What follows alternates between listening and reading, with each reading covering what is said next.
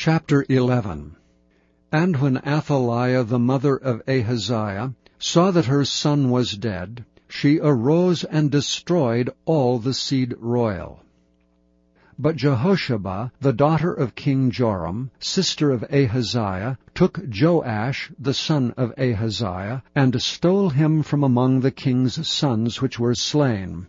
And they hid him, even him and his nurse, in the bedchamber from Athaliah, so that he was not slain. And he was with her hid in the house of the Lord 6 years, and Athaliah did reign over the land. And in the 7th year Jehoiada sent and fetched the rulers over hundreds with the captains and the guard, and brought them to him into the house of the Lord, and made a covenant with them, and took an oath of them in the house of the Lord, and showed them the king's son. And he commanded them, saying, This is the thing that ye shall do. A third part of you that enter in on the Sabbath shall even be keepers of the watch of the king's house. And a third part shall be at the gate of Sur, and a third part at the gate behind the guard. So shall ye keep the watch of the house, that it be not broken down. And 2 parts of all you that go forth on the Sabbath, even they shall keep the watch of the house of the Lord about the king.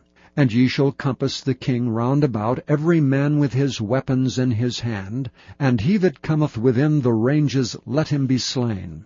And be ye with the king as he goeth out and as he cometh in. And the captains over the hundreds did according to all things that Jehoiada the priest commanded. And they took every man his men that were to come in on the Sabbath, with them that should go out on the Sabbath, and came to Jehoiada the priest. And to the captains over hundreds did the priest give King David's spears and shields that were in the temple of the Lord. And the guards stood, every man with his weapons in his hand, round about the king, from the right corner of the temple to the left corner of the temple, along by the altar and the temple. And he brought forth the king's son, and put the crown upon him, and gave him the testimony. And they made him king, and anointed him, and they clapped their hands, and said, God save the king.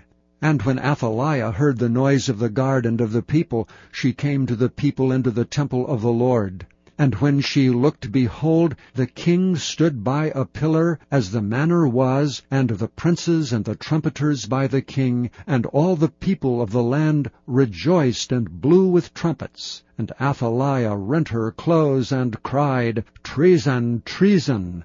But Jehoiada the priest commanded the captains of the hundreds, the officers of the host, and said unto them, Have her forth without the ranges, and him that followeth her kill with the sword. For the priest had said, Let her not be slain in the house of the Lord. And they laid hands on her, and she went by the way by the which the horses came into the king's house, and there was she slain. And Jehoiada made a covenant between the Lord and the king and the people, that they should be the Lord's people, between the king also and the people. And all the people of the land went into the house of Baal, and brake it down. His altars and his images brake they in pieces thoroughly, and slew Mattan the priest of Baal before the altars. And the priest appointed officers over the house of the Lord.